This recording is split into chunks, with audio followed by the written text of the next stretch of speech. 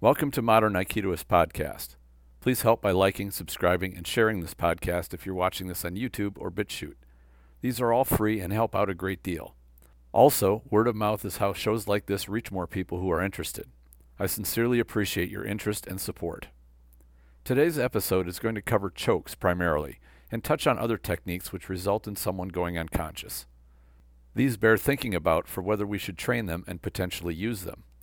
It always pays to think through how you will use any technique or tactic. I avoided asking the question, are chokes Aikido, for a very specific reason. The idea that a technique is or isn't Aikido is overly simplistic. Osensa even said that Aikido has no form and is not merely a set of techniques. We should avoid the trap of thinking of Aikido in this way. All techniques, whether they come out of Aikido or not, are merely tools. Each one has advantages and disadvantages, and just about any technique may be just what we need to accomplish our goals in a particular situation. I heard a few years ago that the Aikikai was removing all chokes from their Aikido curriculum. As an independent dojo, what the Aikikai does internally has no effect on me or my dojo. I'm free to teach whatever I think my students would benefit from knowing, and I think chokes are good to know and practice. Just as a side note, I do wonder how exactly the Aikikai would enforce this removal. I think the only thing they could really do is change the rank test criteria to remove chokes. That is, if they were even in there in the first place. Maybe they could institute a moratorium on training chokes where if they caught a dojo teaching them, they would be sanctioned somehow. This seems both impractical and heavy-handed. I really can't imagine this happening. Instead, I would bet that instructors like me who think chokes are good to know would keep teaching it anyway, and the Aikido world would remain largely unaffected. What I want to talk about then is whether the concept of choking an attacker is a moral one.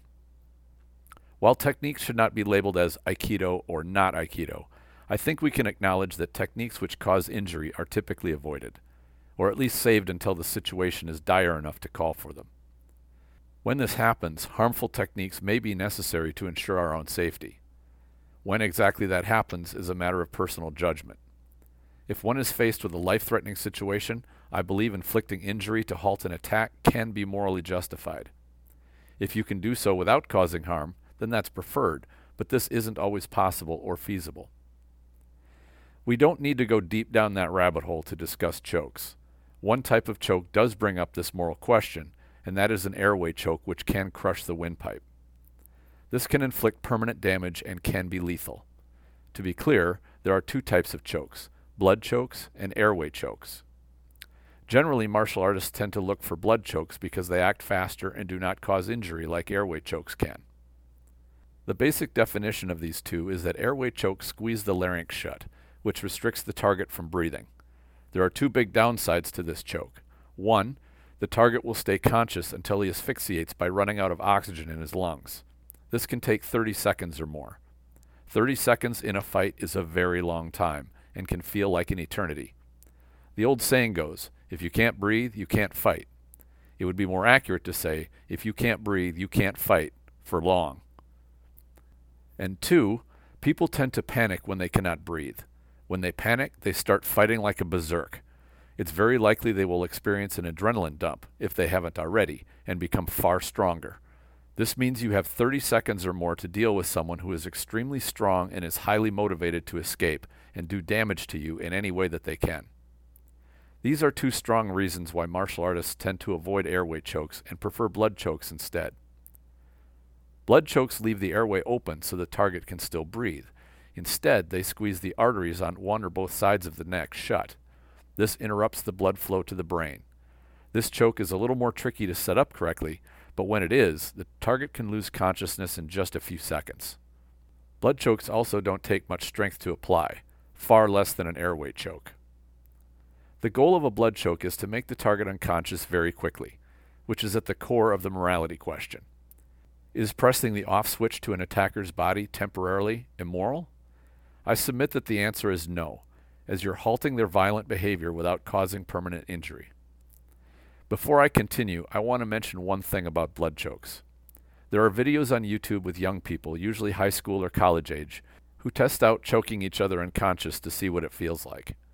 Generally, this is pretty safe, but there is a risk. There's a very tiny chance, somewhere in the ballpark of 1 in 10,000 or something, that when you squeeze the carotid artery shut, that it will not open up when the pressure is released. The result can be lethal. My advice is to never train blood chokes unless you know what to do should this happen. As they say, kids, don't try this at home. Coming back to the topic though, if someone's being violent and you can quickly put them to sleep and end the threat without causing them injury, isn't that a direct and effective solution? Obviously, the first choice is to talk them into stopping their aggression, but this is not always possible. Same thing with leaving this situation without engaging in a physical exchange. Once the physical starts, making someone suddenly sleep is about the best way to ensure both you and they are protected. At this point, I want to bring up other alternatives for putting someone to sleep. The most well-known is the knockout punch. Knocking someone out with a punch is far faster than setting up a choke.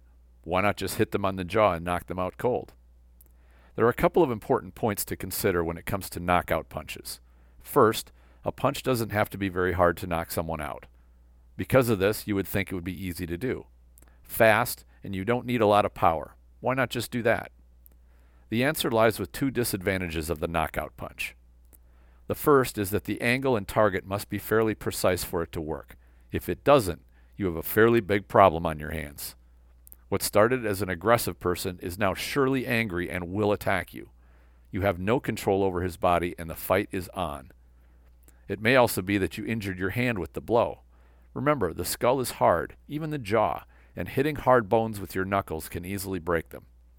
There is a reason why bare-knuckle boxers and pugilists tend to aim their blows at softer targets. Then there's the even bigger problem of what happens when your knockout punch doesn't work, and that is when it does work. You could knock someone unconscious and they fall and crack their skull on the floor, wall, or other hard surface. In the blink of an eye, you could be facing a manslaughter or murder charge. In the legal realm, this is called a one-punch death. It is more common than you probably think.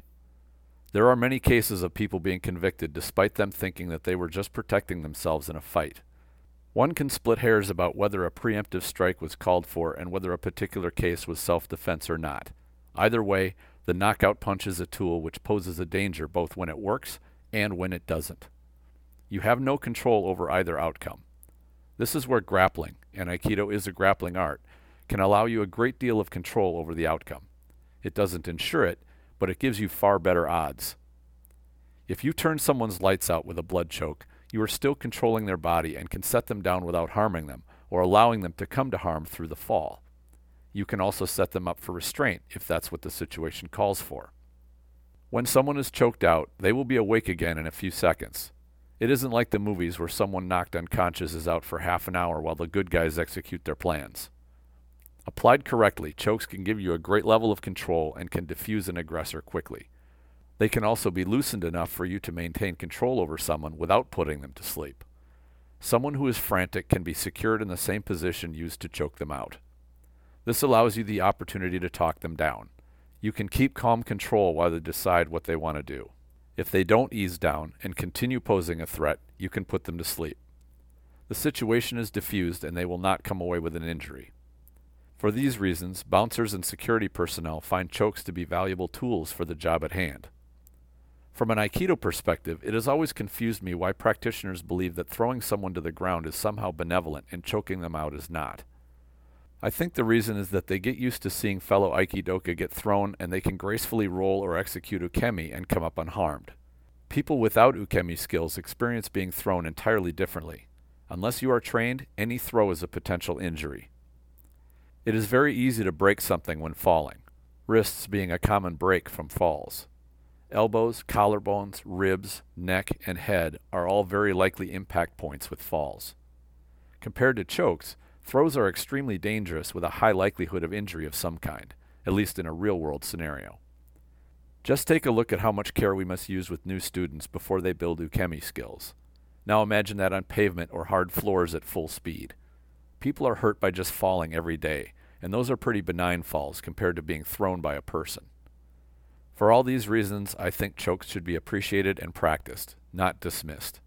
If you need to control someone with minimal risk of harm to yourself, them, or others, then a choke is an excellent tool. What do you think? Please share your ideas in the comments if you're watching this on YouTube, or go to the Facebook group Aikido the Martial Side and post a comment. The Spirit Aikido online program is now live. Subscribers get access to video training and mentoring to techniques and training methods I've adopted from other martial arts to make my Aikido more practical.